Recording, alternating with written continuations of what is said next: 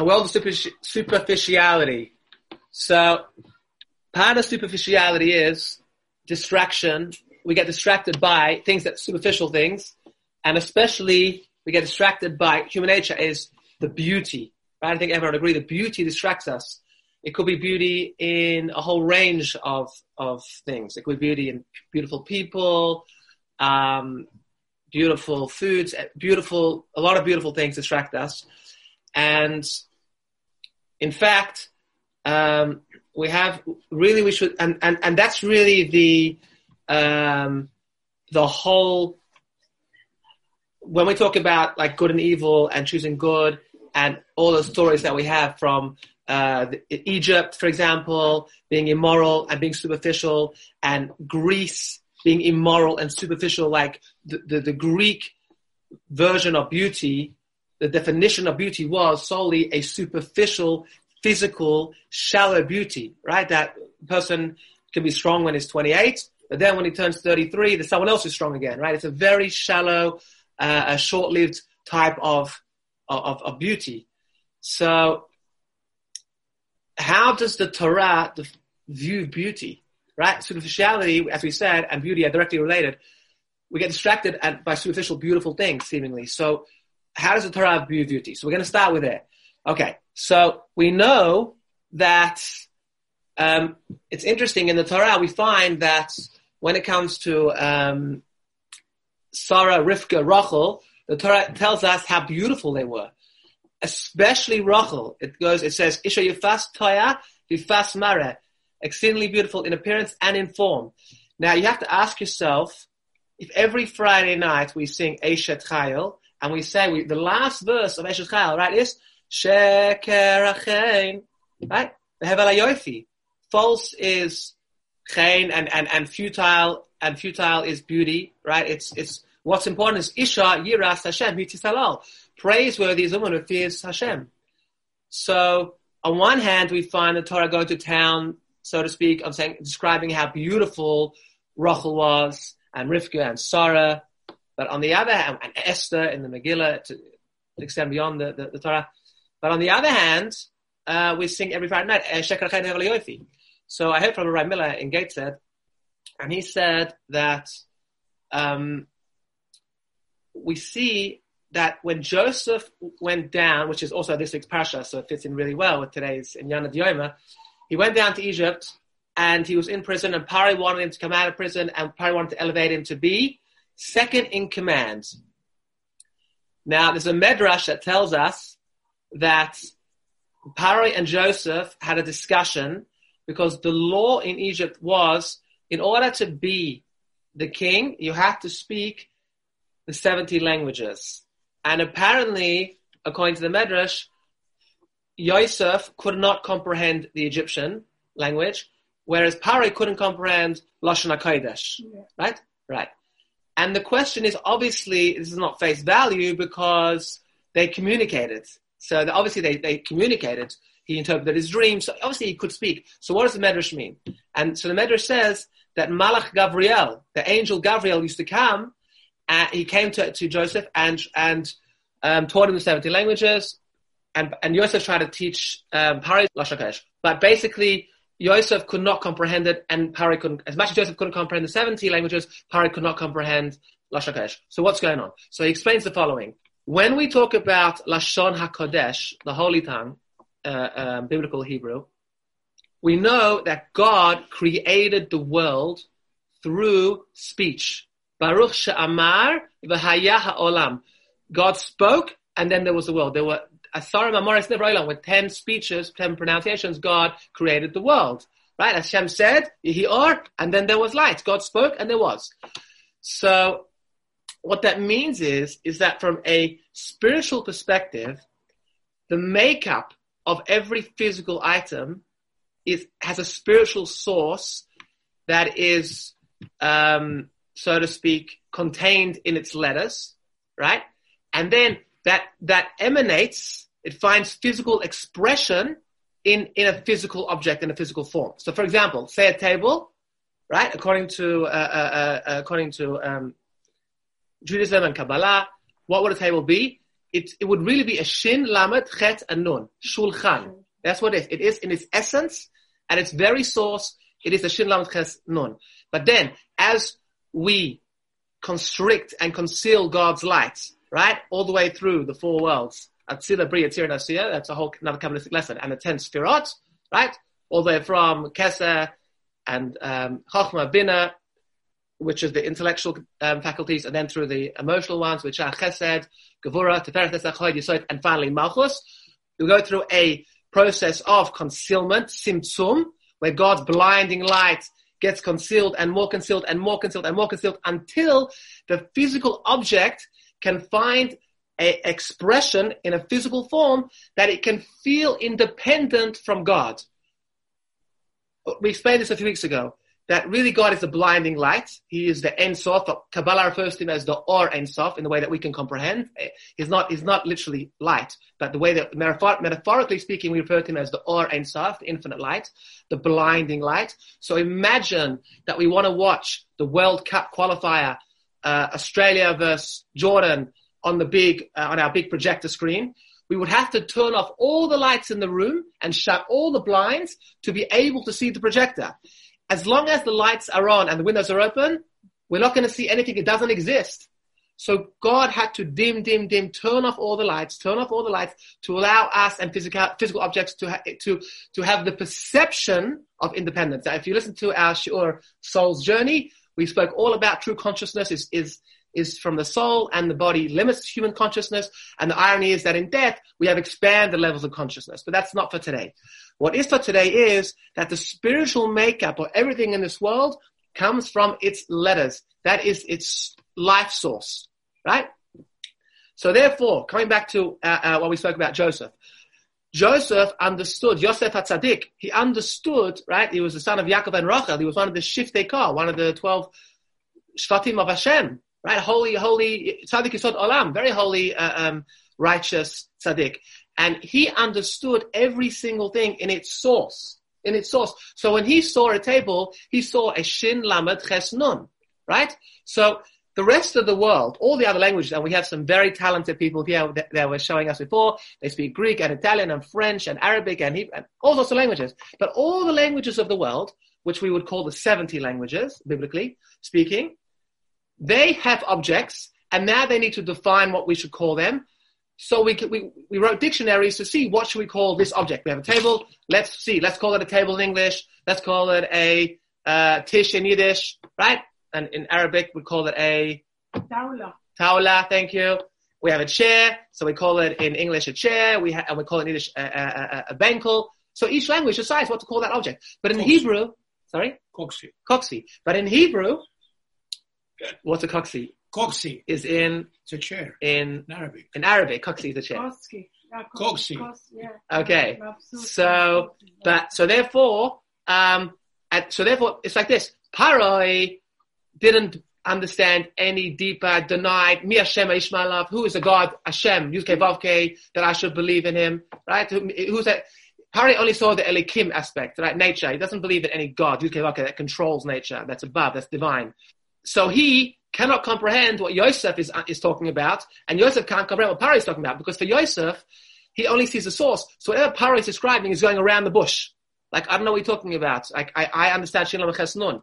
When you talk to me about a table, I don't know what you're talking about, right? I understand the source of the essence of the object. Whereas Paro couldn't really understand that, so he couldn't communicate on a deep level. So basically, coming back to what we were saying, when we talk about beauty, beauty is sheker. Beauty is frowned upon, and it's considered falsehood when it's a superficial beauty that doesn't represent anything beyond itself. And that's why you find in Hebrew the word davar, which means thing, and davar, word, are the same. Because in Hebrew, there is no word and thing. It's the same thing. The thing spiritually emanates from the word. Davar and davar, dibur and davar are the same thing. Also, panim, face, and panim, which means interior. The interior, right, is the same word. So if the panim represents the panim, if the external beauty is projecting and reflecting an inner beauty, a beauty which we spoke about on Shabbat a few weeks ago, that of Rachel, a beautiful beauty of a soul expression. When the soul finds full expression, every organ in the body takes on a new form of life. It's on fire with spirituality, right? You can do the same thing, eating, drinking, sleeping, but if it's through a soul expression, it's going to take on a whole new form of life, a whole new dimension. So when the beauty is taking on a soul expression from the inner beauty of the person, the inner beautiful character, the modesty, the refined character, right? The sensitivity, the thinking of others, a beautiful person. If the external beauty reflects the inner beauty, then it's hitis halal on both, on the external beauty and the inner beauty. I remember when I was in Yeshiva in Gateshead, one of my Rosh Yeshiva would say a vart. He would say that we say on Shabbat before we finish, before the end of the service, Shabbat morning, he would say the kaveh, and before we say the kaveh, we say Ein Sur Kelokeno, and that can also be translated as Ein Sayar Kelokeno. There can be, like, Sur means rock, but it can translate it as Ein Sayar, no painter like God, because the world is such a beautiful painting in the sense that if you stand before a painting, you think that the more well done the painting, the more you think that it's real, the more real-like, the more you think you're there. Hi, Shimshon, happy Chanukah. Good to see you. Today we have a VR headset. Most of us don't know what that is, but it's like this gadget Joanne knows, costs like $1,000, and you put it on and you have a virtual reality. The teens are playing on it all day, every day. And they're looking into these virtual reality glasses, and they have what we call oilamus, worlds and worlds of nonsense, right? And it's as if it's real, but it's so not real. You turn it off, doesn't exist. Yep. So God created a beautiful world that's a painting in the sense that if you just look at things face value, what you're seeing is as if you stood for a beautiful, beautiful painting. The greater the painting, the more well done, the more you think it's real. You look at a painting with a beautiful bridge and a lake and a swan and a blue sky and a sun and all that, and it just looks amazing. But it's you have to wake yourself up. You could be standing in the you go to the exhibition and it unlocks you like it's not real, right? Let's go to the next painting.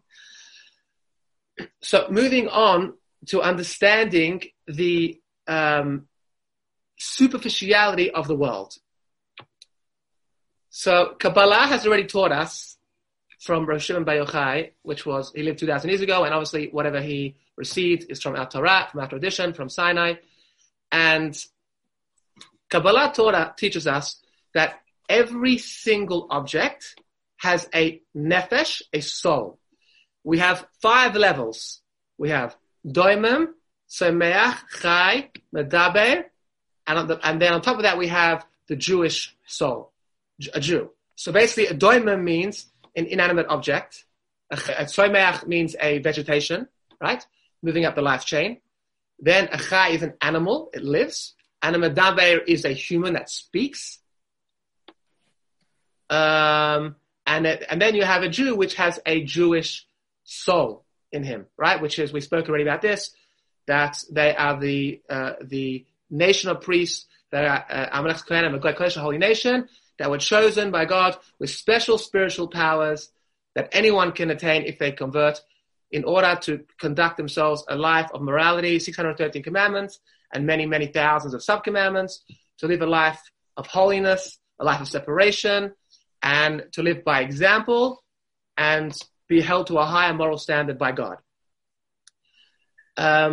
So according to Kabbalah, each object in the world, even a rock, has a nefesh. A nefesh has a soul. And the soul does 2 things. Number 1, it gives life to that object. And number 2, it connects all of the different parts of that object and helps it to function as a single object. Okay? Like, let's say, a rock is held together, or a plant, it grows and it expresses itself through its life cycle, etc., all through the soul.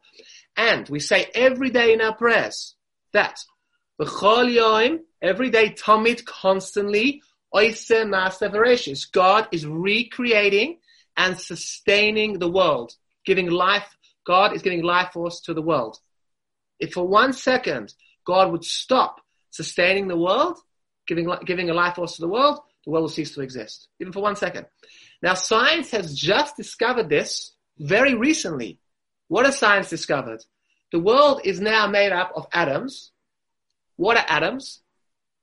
Atoms are basically a couple of different particles. So you have a proton and a neutron and an electron. The proton is positively charged and the electron is negatively charged and spins 1 billion times a millisecond around the proton.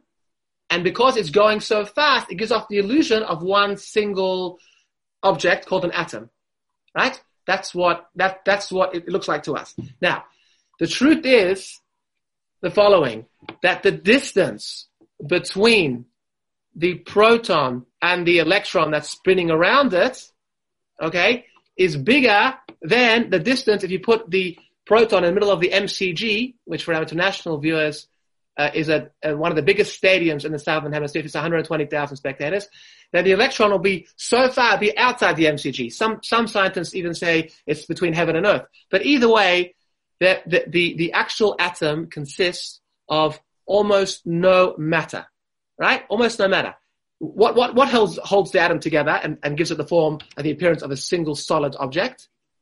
The constant spinning, the electromagnetic force that's constantly causing this electron to spin around the proton. But if for 1 second this electron would stop, the electromagnetic force would stop, what would happen is all the matter in the world, all the actual physicality in the world would only be the size of a pea, according to Dr. Gerald Schroeder.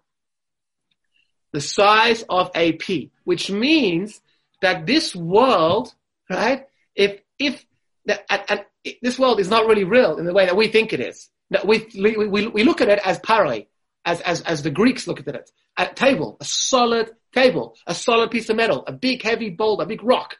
But if we put on our thinking, our King Solomon caps for a second, and we critically analyze what's happening, we notice that even according to science, if for once, first of all, there's no solid things. It's just a facade, right? It's the illusion of atoms being solid and many atoms stuck together form a table, form physical objects. But if for 1 second that electromagnetic force would stop, it would all end up to be nothing. There wouldn't be a world. Finished.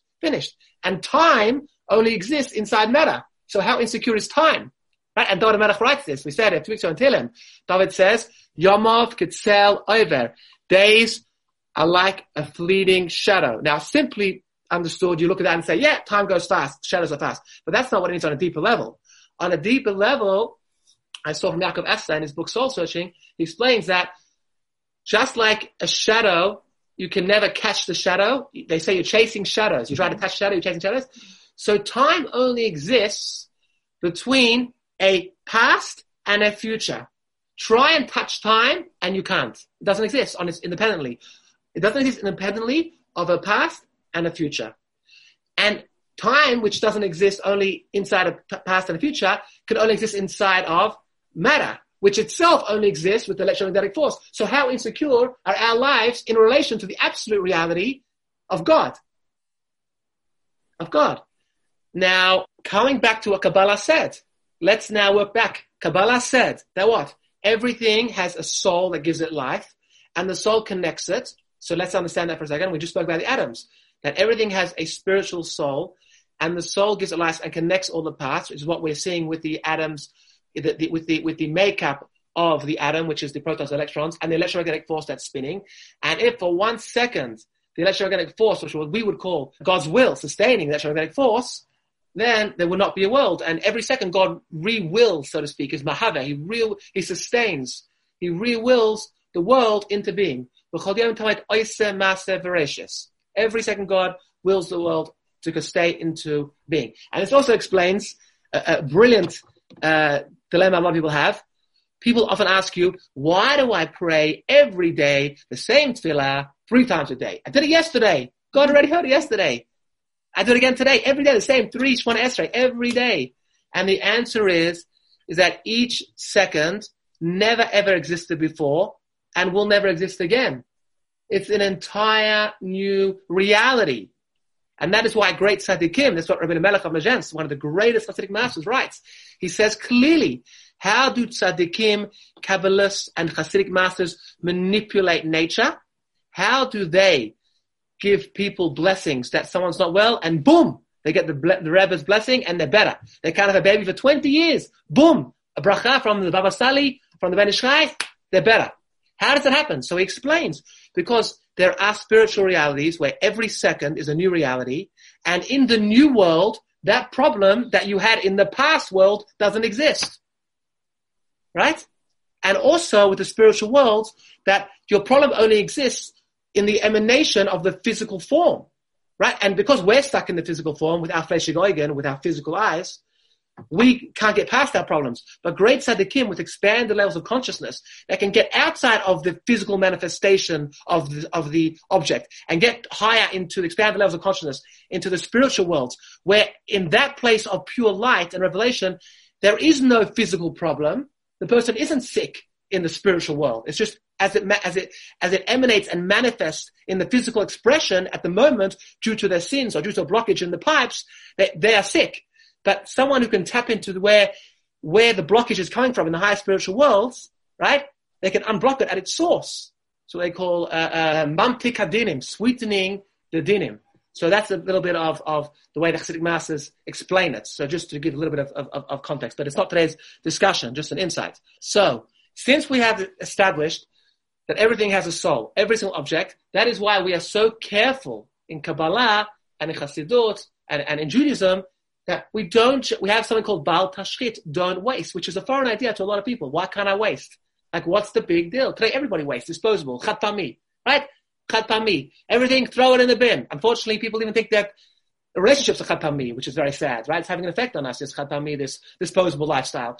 But when we go past a beautiful flower, when we go past a living creature, whatever level of life chain it's on, whether it's inanimate object, whether it's vegetation, whether it's an animal, whether it's a human, whether it's a Jew, whatever it is, and even within Jews, there's many levels. I don't want to sound discriminatory, but it's a God, we have a God-centered world, a God-centric world. So when you look at a God-centric world, you have a Jew, and you have a Levi, and you have a Kohen, and you have Kohen Gadol, right? You have many, many, many different categories, and it's not discriminatory because God was simple oneness, but he wanted to break up the oneness, so to speak, the perception to break up the oneness, to find physical expression through Torah and mitzvot, that God's knowledge and God's will should find physical expression through all sorts of different types of life forms. So therefore God created many, many, many types of souls and many types of people, whether they be Jewish, non-Jewish, even if they are Jewish, there could be a Yisrael, a Kohen, a Levi, a Ger.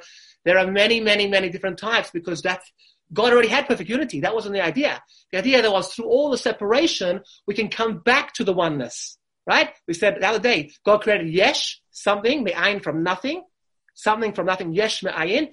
And the Hasidic masters explain, our goal is to get back to the oneness. So we're going reverse. We're creating ayin a yesh. We're creating nothing from something, meaning we're coming back to the oneness and not seeing the world as dualistic, but trying to see the oneness in everything. So through all of our spiritual roles, whether it would be a Kohen, a Levi, Yisrael, a non-Jewish person, whatever we would be, even all of nature, inanimate objects, every single object has a nefesh that is, God is finding expression through their life and through their purpose, through their tafkid, to their role. So everything has a role, whether it be a leaf or a flower or an animal, it has a purpose for God to find expression in the world. That's why God created it. You see what I'm trying to say?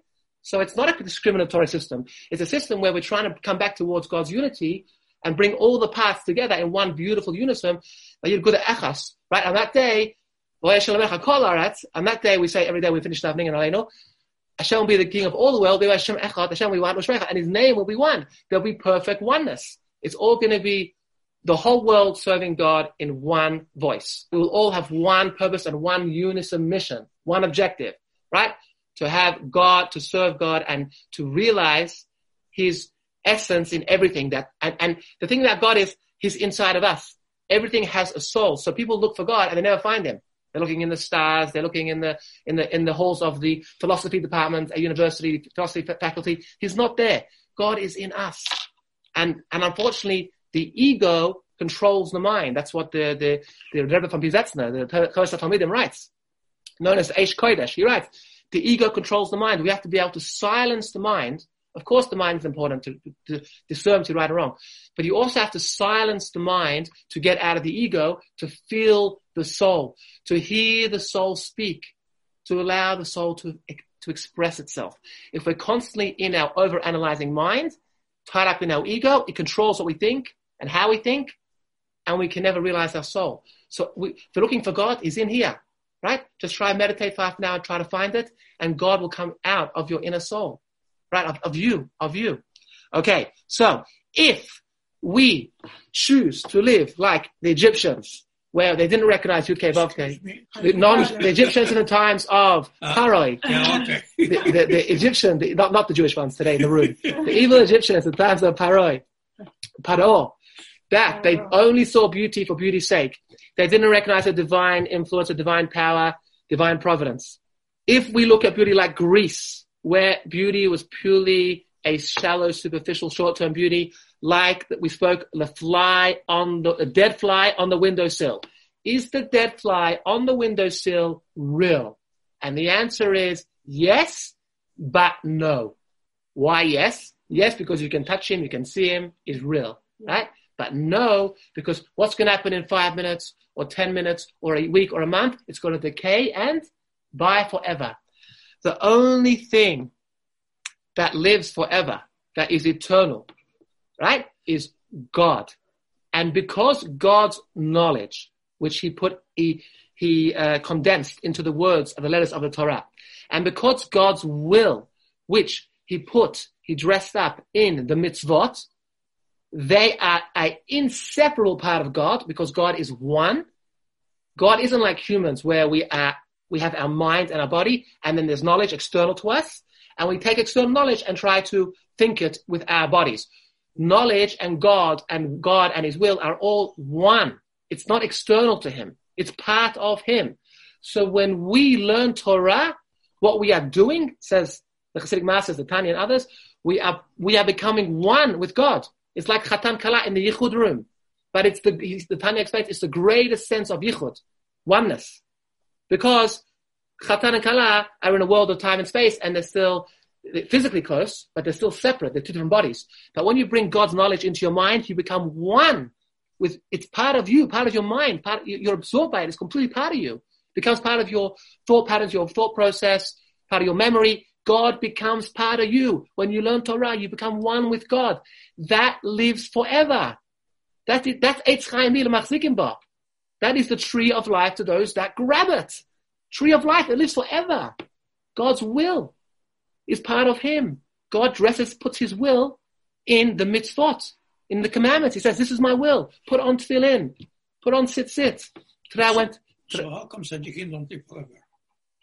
They do with the neshama. Because that was because of Adam HaRishon. When he sinned, he initially was going to live forever, but when he sinned, God said, you're going to die. That was one of the curses of Adam HaRishon, one of the repercussions. But I went this morning to the beach and for a cold therapy, dip in the cold, and I had my bathers on, I had my tzitzit on top, right? And I thought to myself, and there's non-Jews watching me, I thought to myself, God's will is in these tzitzit. This is his will. This will lives forever, right? My feelings, how short-term are they? So I feel bad for 1 minute, 2 minutes, 5 minutes. Maybe I'll feel bad for an hour. I'll go home, I'll feel a bit bad. But do I want to be part of the eternal plan? I have a chance. The Vilna Gaon, when he was on his deathbed, held the tzitzit and he cried. And the Talmidim, the students asked him, why are you crying? And he said, such a simple mitzvah in this world of tzitzit is it's invaluable in the world to come. Invaluable. You are part of God forever, right? So what I'm saying is that we have the opportunity to see the world superficially like Greece. And we are not short of opportunities today through Instagram, Facebook, YouTube, TV, Netflix. You just name the platform And the world is presenting itself in very superficial ways to us, right? It doesn't give us a second to think, to critically analyze.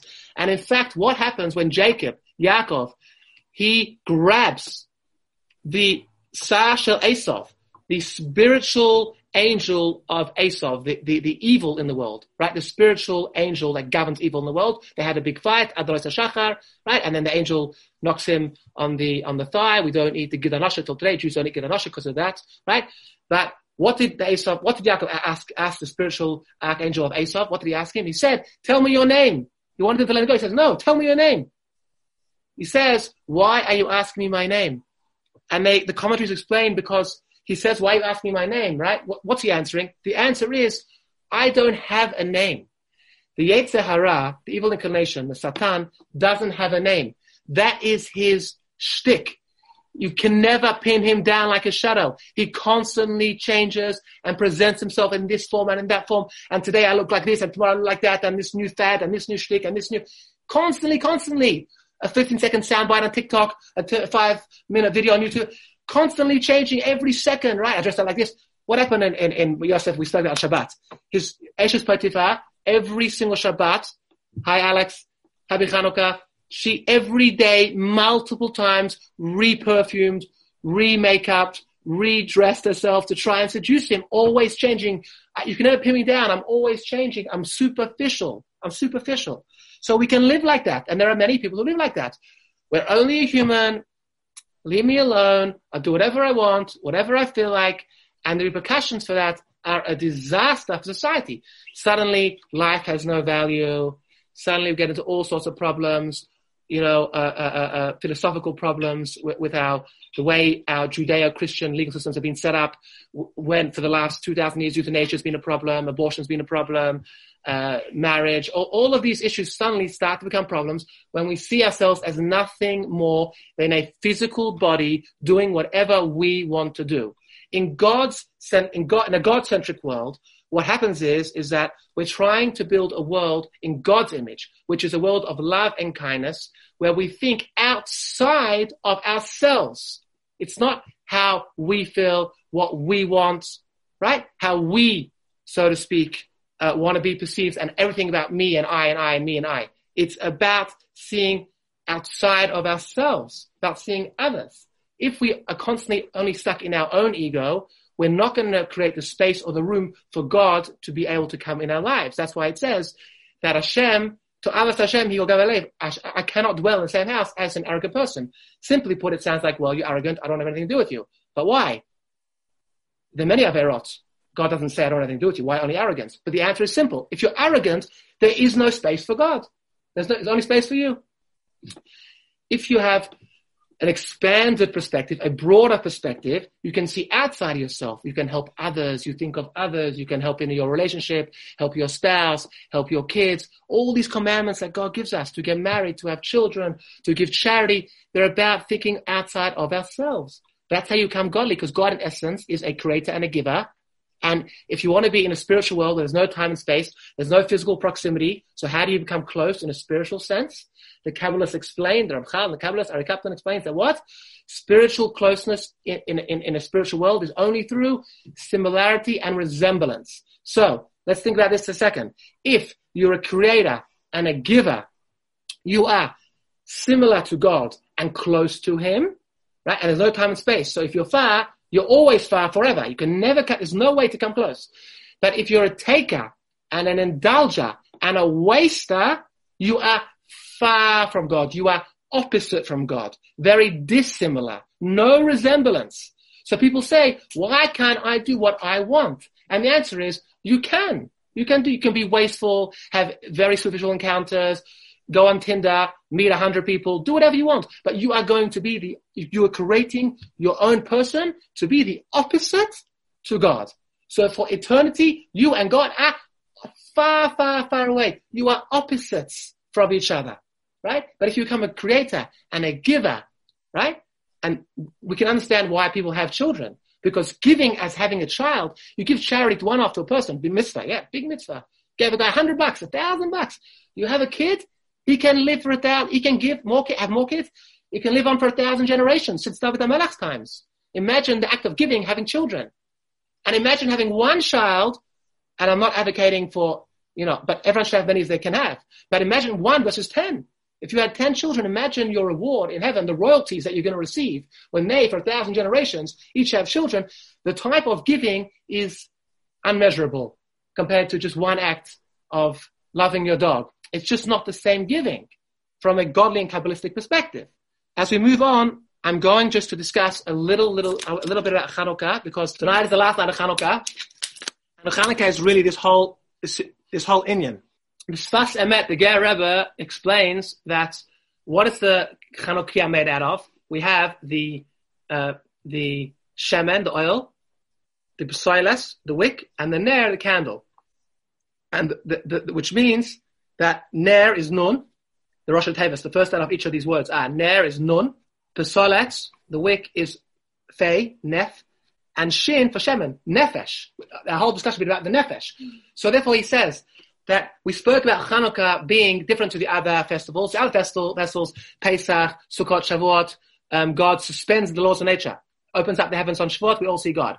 Pesach splits the sea, there's no more laws of nature, suspended. Sukkot, clouds of glory, food falling from heaven, falling from heaven, there's no more laws of nature.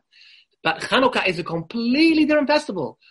The laws of nature are all in place, but yet we find God concealed in nature, which is what the Ramban writes, that God is, everything is a miracle. There's no such thing as nature. God is nature, but he's concealed in nature, meaning that we refer to God as in Yud Kei Vav Kei, we spoke in the beginning, the Ein Sof, the simple light. Pashut Amiti Atzmut Umhut. In his essence, simple light, God is Yud Kei Vav Kei, we refer to him. His name is Yud Kei Vav Kei, which is all 4 corners of the world. All 6 corners, up and down, and all 4 corners. All before, after, Hoya, Via, he was, he will be, always will be, all corners of the world, God is everything. But then, God conceals that light, the infinite Oyer and Sof, and creates Elokim, nature. Elokim is gematria numerically as Hateva, nature. That's what the Rebbe explains, Hateva. So God is concealed in the nature. But God's in the nature. He hasn't run away, he's in the nature. And that's what he explains. Chanu means to dwell, Chanu means to dwell, or to settle, or to encamp. And Kafhei means koi, which was the name of the Shechina. The Shechina, God's presence in this world, which is God's presence concealed, is considered koi. The name is koi. Chanu koi. God, the Shechina, God's presence in this world, dwells here, in everything. Chanukah, God dwells in everything. So that was the miracle. The miracle was that within the laws of nature, God was there where 6,000 Jews formed a militia, retreated to the Judean hills, Judean deserts, and took on the mightiest civilization and army the world had ever known. They lived the Greek Empire lasted over 1,000 years. And I'm going to say this again. The miracle of Hanukkah, which we celebrate, was 1 war. But within that 5-year period, there were between 6 and 8 wars.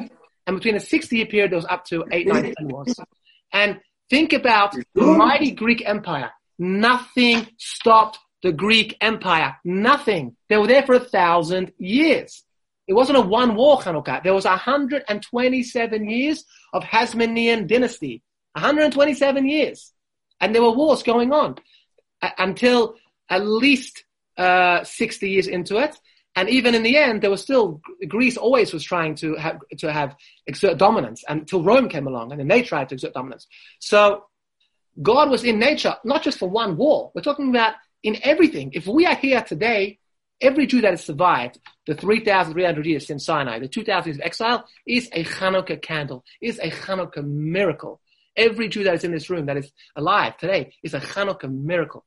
And that's why every Jew has such a beautiful relationship with Chanukah, because unlike the other festivals that we said, Sukkot and Shavuot, not every Jew comes and celebrates that. But Chanukah, every Jew, every nefesh, every Jew, no matter how much they are concealed in nature, no matter how much they consider themselves to be, they don't find so much Jewish expression, they're more assimilated. Whatever it is, every Jew finds Chanukah is the one Yom Tov, the one Chag, the one festival that they can relate to. Why? Because of the nefesh. It shows the godliness in everything, and every Jew flickers with godliness. But the question is, God's promise to the Jewish people is, you're going to survive. It's an eternal promise.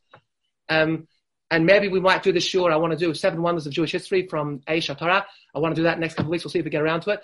But one of the wonders is God says, despite all your exiles, you're going to be an eternal nation. You're always going to be there. There will always be Jews. It's not for my covenant, day and night Jews learning and fulfilling my will. There won't be a world. The world will cease to exist. I'll stop continuously staining the world, like we said before. So the promise to the Jews is that there's going to always be a Jewish people. But each individual has to decide, do you want to be part of that journey? Do you want to survive? It's up to us. The Greeks tried, they weren't successful. The Assyrians tried, the Babylonians tried to wipe us out, to eradicate God's law, the Jewish tradition, the Jewish culture, the Jewish heritage. The Persians tried, the Greeks tried for 100, 200 years, first through Hellenization nicely, with a smile, and then through force. And the Romans again tried the same thing all the way through history, right? We went all the way, we spoke about Egyptian exiles in 1956. The expulsion from Egypt, expulsion from Spain, expulsion from Portugal, expulsion from France, expulsion from England, expulsion from Germany. So we have to decide, do we want to be part of that, do we want our candle to burn and not be extinguished? It's not just what the non-Jews try and do, it's what we try to do. Do we cherish our heritage? Do we value our traditions, our Jewish culture, right? Do we value our relationship with God? Is that important to us? Do we want to be part of the eternal plan, right? To have eternal reward, God is source of all pleasure, and for eternity to be close to Him, to be similar to Him, to bask in His light, which is, we described from the other day, the other lecture, The Soul's Journey, how there's nothing. We spoke from Rav Dessler, and we also read one of the NDE's experiences. There is nothing that could compare in the physical world to basking in God's nurturing light. It was just such a sense of peace and oneness and tranquility. Nothing, and Rav Dessler writes, every experience of every human that ever lived, compiled, doesn't come to 1 second of the world to come. So therefore, Chanukah is the idea that the Jewish nefesh, the Jewish soul burns bright, that God is in nature, God is running the show. And we spoke about the Sfirot. The highest one is Keser, which is God's will. Crown, Keser is crown, which is God's will. Because everything we do, all of our midot, our knowledge and our midot, whether we use Ahava, love, or yirah, or fear, or whatever we do, charity, it's all coming from our ratzon, from our will. All of our midot and our intellectual faculties work on behalf of our will. We have a will. Say we want to donate money. Then the brain and the body work to donate the money, but they work for the will. So Keser is God's will, the crown. And the lowest one is Malchus, kingship. Ein melech b'le'am, there's no king without a nation. So the Jewish people give God, we crown God when we say, you are our king. We do a mitzvah, Sheker Shana Mitzvah.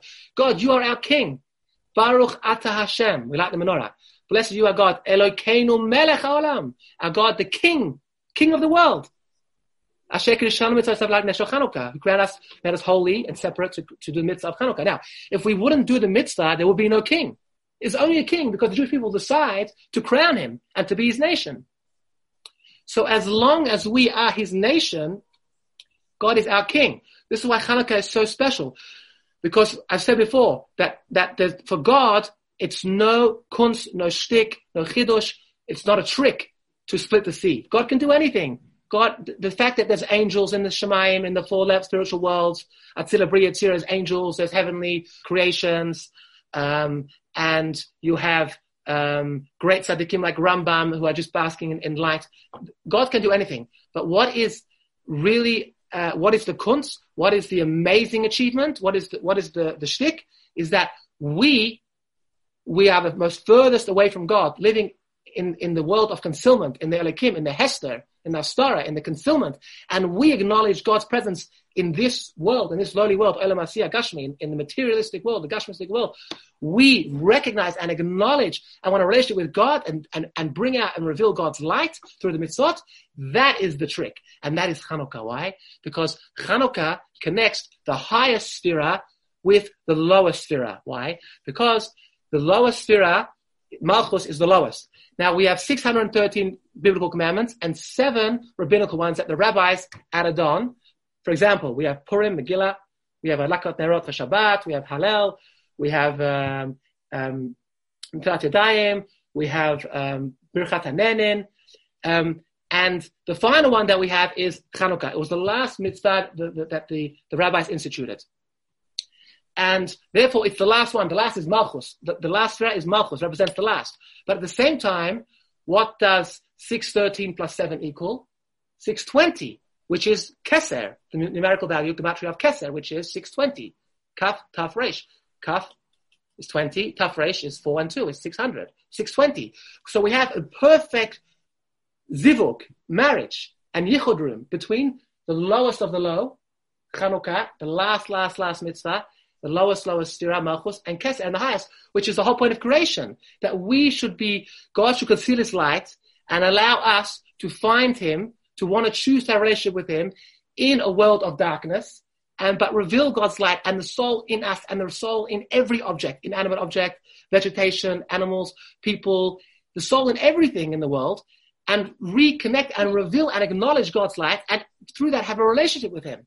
That was the whole tachlis of creation, that you should be able to have a relationship with me. If God would just say, here's your reward, and we wouldn't have to go through the challenge of finding him through the concealment, then we wouldn't enjoy it because we wouldn't have earned it. So we earn it by going through turning the darkness into light, going through the challenges, and then having that satisfaction and appreciation at the end of the journey. Wow, what a beautiful life that we lived. Look how we became one with God's knowledge. We incorporated God's knowledge into our person, into our neshama, and we became godlike, and we gave God expression in the world, God's knowledge expression. We did the mitzvot, we became godlike through the mitzvot, we refined our characters, we were good to other people, we were charitable, we were kind, we were giving, we were creators, right? We were givers, and wow, we gave God's will expression in the world. We found God from his concealment, within the concealment. That is Chanukah. To conclude, the Sfas Emes says that the nefesh of Shemen, Pasul, the Pasil, the wick, and the Ner, he says that's why he explains the 8 day miracles. The first day there was oil burnt for 8 days, but only 7 were a miracle. The first day there was enough oil. So we said last week the one answer is that it only burned 1/8 each day. So each day was a miracle. But another way to explain is the following. The way we just explained from Sfas Emes is the following, that the miracle was that the Jews recognized God. 6,000, Mattatyahu and his 5 sons retreated to the Judean desert, took on a war. They had no chance. The odds statistically were 0. Nicht sheva nicht, we say in Yiddish. Impossible. Impossible. You're finding the greatest, mightiest superpower that ever existed, and 6,000 men, and they had 6-7 wars. The Greeks came with 50,000, then with 120,000, then with another 35,000. We're talking about hundreds and hundreds and hundreds of thousands of Greek soldiers and horses and elephants, whatever you need, right? And they couldn't get the job done because God fought the war, but the Jews had to physically go out and do it, but then God gave them Siyata D'Shmaya to win. So therefore, he says, the nest of Chanukah was that we chose God. That was the nest, that we chose God. The 8 candles, the menorah, and that's why the menorah is not mentioned in the prayer. We say Ala Nisim, we say in the Unlistened prayer, we don't mention the Chanukiah. Why? The whole avodah, the whole mitzvah of Chanukah is the light of the menorah. So why don't we mention it in the prayer? So he explains, because the miracle of Chanukah and the prayer is celebrating that we chose God. So what do we do with the 8 candles? The answer is that God accepted us. God says, yes, I'm smiling at you. 8 days. It's going to be a miracle. I approve that you chose me. I bring you back to the temple. When my presence was clear as day, you could see God in the temple, right? All the miracles we spoke. The Greek generals tried to enter the temple. They dropped dead at the door repeatedly, which is why no one believed that the Romans would be successful 200 years later. If a Kohen Gadol, the Mishnah says in Yuma, they used to tie a rope every Yom Kippur around the Kohen Gadol's ankle, because if he wasn't worthy, he would drop dead in the Holy of Holies. Kodesh HaKodeshim. God's presence was there and it was tangible. So God smiled 8 days and said, yes, I accept you. You chose me. I accept you. And that symbol of the 8 days, lasts forever. And God told Aaron and Kohen, when Aaron was upset, Hashem said, don't worry, you're going to get the menorah, it will last forever. And they explained it will last forever because the Jews will light menorah even when we haven't got a temple. We always light the Jewish Chanukiah, the Jewish light flickers on, it burns on forever. It's a promise to the Jewish people, but are we going to choose to be part of that promise? I have something a little bit just going on about the first day being a miracle, is that the temple's been destroyed. Yeah. There's like dead pigs and blood and terrible things everywhere. But they chose to go in and choose God. Exactly. Well said. Beautiful. How about Ruben? Anything you want to comment? Anything? Actually, tonight has been wonderful. So, the creme de la creme of your teaching so far, it's wonderful. It's been a line of thought I've been involved with for some time. Look, just briefly, when I was back 51 years ago, I was out in Australian desert. It was totally silent. There was nothing happening out there. Yeah, I was out in the desert, nothing happening. There wasn't a sound. Not even the air wasn't stirring. And yet, and I wasn't there with any religious notions or anything, but the landscape spoke to me. It wasn't just thoughts, it was actually words happening in here, explaining itself to me. And it's only these last few words when somebody dropped the fact that Dvar means both word and thing, it came together. If ever there's a meaningful teaching I've had out of, all the Hebrew scriptures, it's that one point, because it gives the world it gives us a whole different feel for the world and how we should be in this world. Absolutely. Yeah, so thank you for that. It's been tremendous and very relevant. Thank you, and that's exactly right. You hit the bullseye, and the Rambam actually explains, and the Hasidic masters, we look at the world to see God's greatness. Teddy, how are you? To see God's greatness. We look at the world to see God's exaltedness, right? The awesomeness of God, and that should humble us. And now that we look at it through a spiritual eyes, the eyes of the soul, and we see everything as a soul expression, then the great masters saw reincarnations in everything. They saw flowers with human souls. So, you look at the world and it's talking. King Solomon, he spoke all the languages, right? He spoke the language of the flowers and the birds it's like unbelievable. The world takes on a whole new dimension, a whole new meaning. So true. Yeah, thank you. Hi, Joe. Very, very good, your shul today. Thank you. So, congratulations, and Shehoya. Very nice to hear you, with passion. This is very nice, bro. Yes. And so, I just would like ask you something. Yeah. Is something related with numbers about Hanukkah? Like number 8, I don't know. Yes, 8. Very important point, and we have here Teddy. Thanks for coming. You hear a beautiful Torah. 8 represents the supernatural, the miraculous. 7 is the world of nature. 7 represents the 7 days of the week. It's all within the world of nature. And so 8 represents the miraculous. So basically, 8 is always the world outside of the natural. It represents beyond the natural. So, for example, that's the Nes of Hanukkah, 8. It's the supernatural. So, for example, a baby has the bris on the 8th day, and we spoke about immorality. That why does the baby have the bris on the reproductive organ? Because a Jew's entire morality in the world is defined by reproduction. And through the Kabbalistic understanding that we spoke tonight, we understand the whole point of creation is to earn a reward. How do you earn a reward? How do you bask in God's blinding light and God's nurturing oneness? Only by becoming similar to Him. What's the number one way to be similar to God? To be similar to Him. How do you become similar? By being a creator. So the reproductive organ is the most important part of a Jew's life, which is why the Brit Kodesh, the Holy Covenant, is on that part of the body. It should be on the face. Everyone can see it. Somewhere on the hand, on the nose. Why on that part of the body? But because the way a Jew conducts his life, his entire morality, Shmirat HaBrit, guarding the covenant. Where do you look? What do you think? Right? A Jew has to be very, very careful.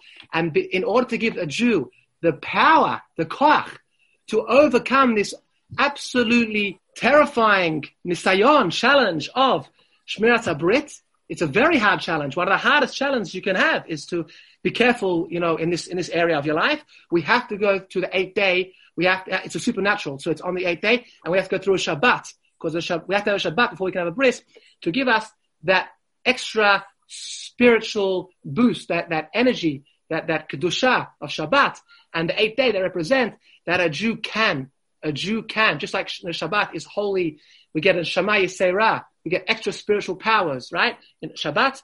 So too, the 8th day represents the supernatural, it's the miraculous, and that every Jew, if he just tries, if you come to purify, I will help you, I will assist you. So if you try, God will help you. So yes, miracle of Hanukkah is 8 days, represents the supernatural, the miraculous. That's awesome. Thank you so much. No worries. Thank you. All right. Well, thanks so much for coming. Happy Hanukkah to everyone, and keep the flame burning. And hopefully, we'll see you for some more inspiration next week. And as I said, don't think I'm the inspiration. Every Jew that comes to this discussion, this Q&A, this round the table, this Zoom, is the inspiration. I was sitting in my car on the way back from the beach this morning. It's an inspiration that our Hanukkah candles are burning. We're sitting here because of Vivian. In 1967, had an inspiration to create a Bet Knesset, and she after what happened in the exiles of Egypt. So the candles are burning because of our parents and our grandparents. So each one of us that comes in 2021, you're all inspirations, and you should know that. You should believe that. We all have a piece of God inside us. We are all godly. If we love ourselves the same as God loves us, we appreciate our godly soul the way that God appreciates it, we would be dancing with joy all day, every day, appreciating us, appreciating our friends. We're all a piece of God. That's the real us. And what lives forever, what matters forever, eternity, is your mitzvot, your kindness, your goodness, your Torah. So we're all a piece of God. That's who we really are. We're all a soul in our essence.